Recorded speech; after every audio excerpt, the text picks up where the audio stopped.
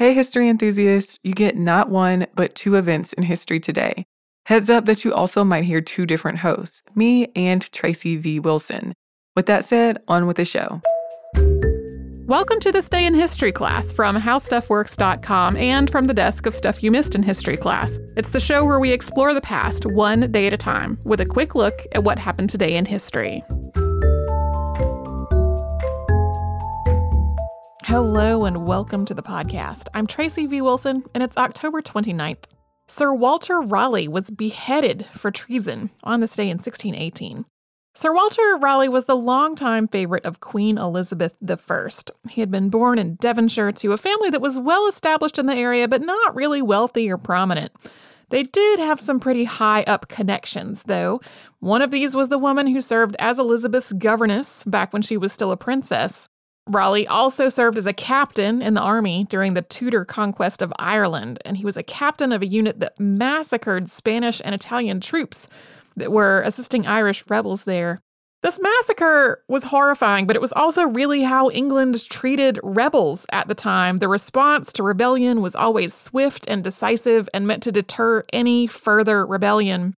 By the middle of the 1580s, though, Raleigh was well into Queen Elizabeth's good graces. He was knighted. She gave him all kinds of estates and land and monopolies on wine licenses and broadcloth exports. A lot of this was very lucrative. After the death of his half-brother, Sir Humphrey Gilbert, in 1583, Raleigh also got a charter to colonize North America. This led to a series of expeditions that he planned and funded but didn't actually go on to what's now the coast of North Carolina. This included the infamous lost colony of Roanoke, and the reason that Raleigh didn't personally go on any of these is the Queen wanted him to stay with her. In the early 1590s, though, Raleigh almost lost the Queen's favor forever by secretly marrying one of her maids of honor and having a child with her. He only started to earn the Queen's forgiveness through more expeditions to try to seek treasure in the Americas and through fighting against Spain in the Anglo-Spanish War. He had gotten some of his old positions and favors back when Queen Elizabeth died in 1603 and James I of England and VI of Scotland became king. Almost immediately, Sir Walter Raleigh was suspected of treason. He was implicated in something called the Main Plot. This was a plot to overthrow the king and replace him with Lady Arbella Stuart. This was a real plot, but Raleigh probably wasn't involved in it. But by the standards of the law of the day, he did commit treason. This was a very broad law. If you compassed or imagined the death of the king, that was treason. And Raleigh admittedly did that. He basically griped to his friends about how displeased he was with James I and various ill wishes that he had toward him. Raleigh was sentenced to death, but given a last-minute stay and instead sentenced to life in the Tower of London, where he spent the next 13 years with a staff of servants and daily visits from his wife and son and another son who was born to them in 1605. In 1616, Raleigh convinced King James that he could find gold in the Americas, and James allowed him to leave prison and go look for it and mount another expedition on one condition. That condition was that he not attack or harm any Spanish vessels or settlements or people or any of that. England was finally not at war with Spain, and James didn't really want that to change at all.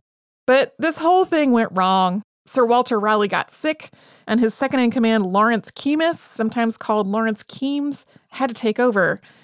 Keymis attacked a Spanish force, which was exactly the thing that they had been told explicitly not to do. And then on top of the fact that they attacked a Spanish force, they did not find any gold. Raleigh was so unrelenting after this that Keymis took his own life. Spain demanded restitution for what Raleigh and his expedition had done, and so instead of putting him on trial for that expedition and for those actions, they instead just revived the death penalty for treason that he had been given earlier on. So he was beheaded on October 29th of 1618 in a very theatrical execution. His head was delivered to his widow in a bag, and she reportedly kept it for the next 29 years until her own death. Raleigh himself reportedly haunts the Tower of London today. Of course, there is a whole lot more to the life of Sir Walter Raleigh and even to the main plot in this whole execution, and you can learn more about it in the October 22nd, 2018 episode of Stuff You Missed in History Class. Thanks so much to Tari Harrison for her audio work on this show. You can subscribe to This Day in History Class on Apple Podcasts, Google Podcasts, and wherever else you get your podcasts. And you can tune in tomorrow for a dramatic radio story. Maybe a little too dramatic.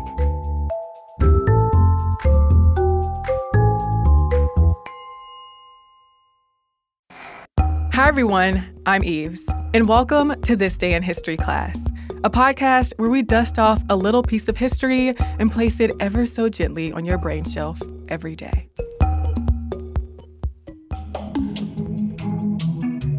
The day was October 29th, 1964.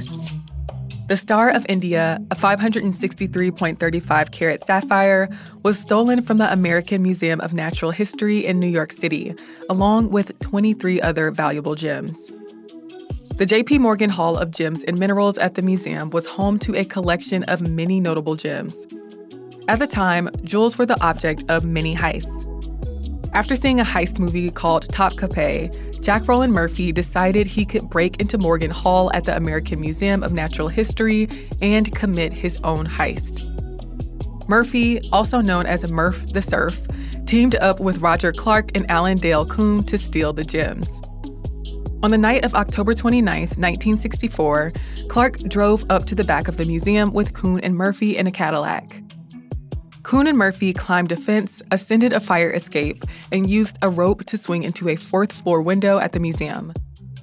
The windows were not connected to an alarm system, and the museum had stopped putting a guard in the gym room. The thieves used a glass cutter, a squeegee they got from an employee's locker, and duct tape to break into 3 display cases and collect the gems.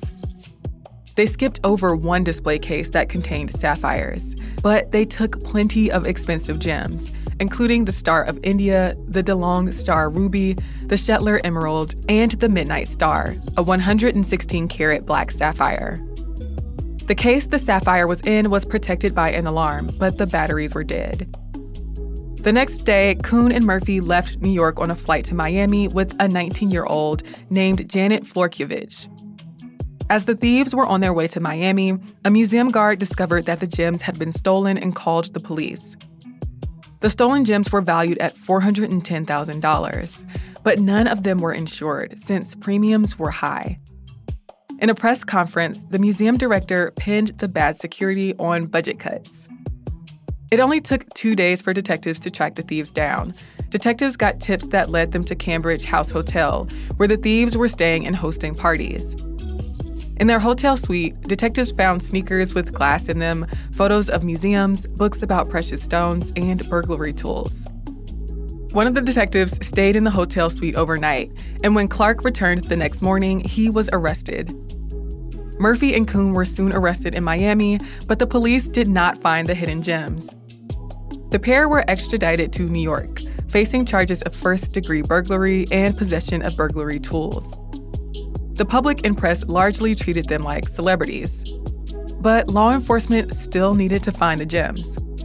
Assistant District Attorney Maurice Nadjari agreed to take Kuhn to Miami to lead him to the gems, accompanied by 3 detectives.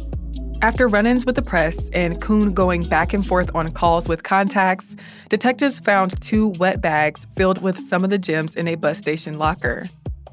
The bags contained the Star of India, the Midnight Star, a sapphire, 5 emeralds, and 2 aquamarines. But the DeLong Star Ruby wasn't recovered until September of 1965. In 1965, Kuhn, Murphy, and Clark pled guilty to burglary and grand larceny and were all sentenced to 3 years at Rikers Island. New York's American Museum of Natural History is still home to thousands of minerals and gems, including the Star of India and the DeLong Star Ruby. I'm Eves Jeffcoat, and hopefully you know a little more about history today than you did yesterday. Have a hard time staying present as you mindlessly scroll through social media? Lucky for you, we're stuck in the past. At TDIHC Podcast on Facebook, Instagram, and Twitter. If you prefer something a little bit more formal, then you can write us at thisday@iheartmedia.com. Thanks for listening. Merry history to all, and to all a good night.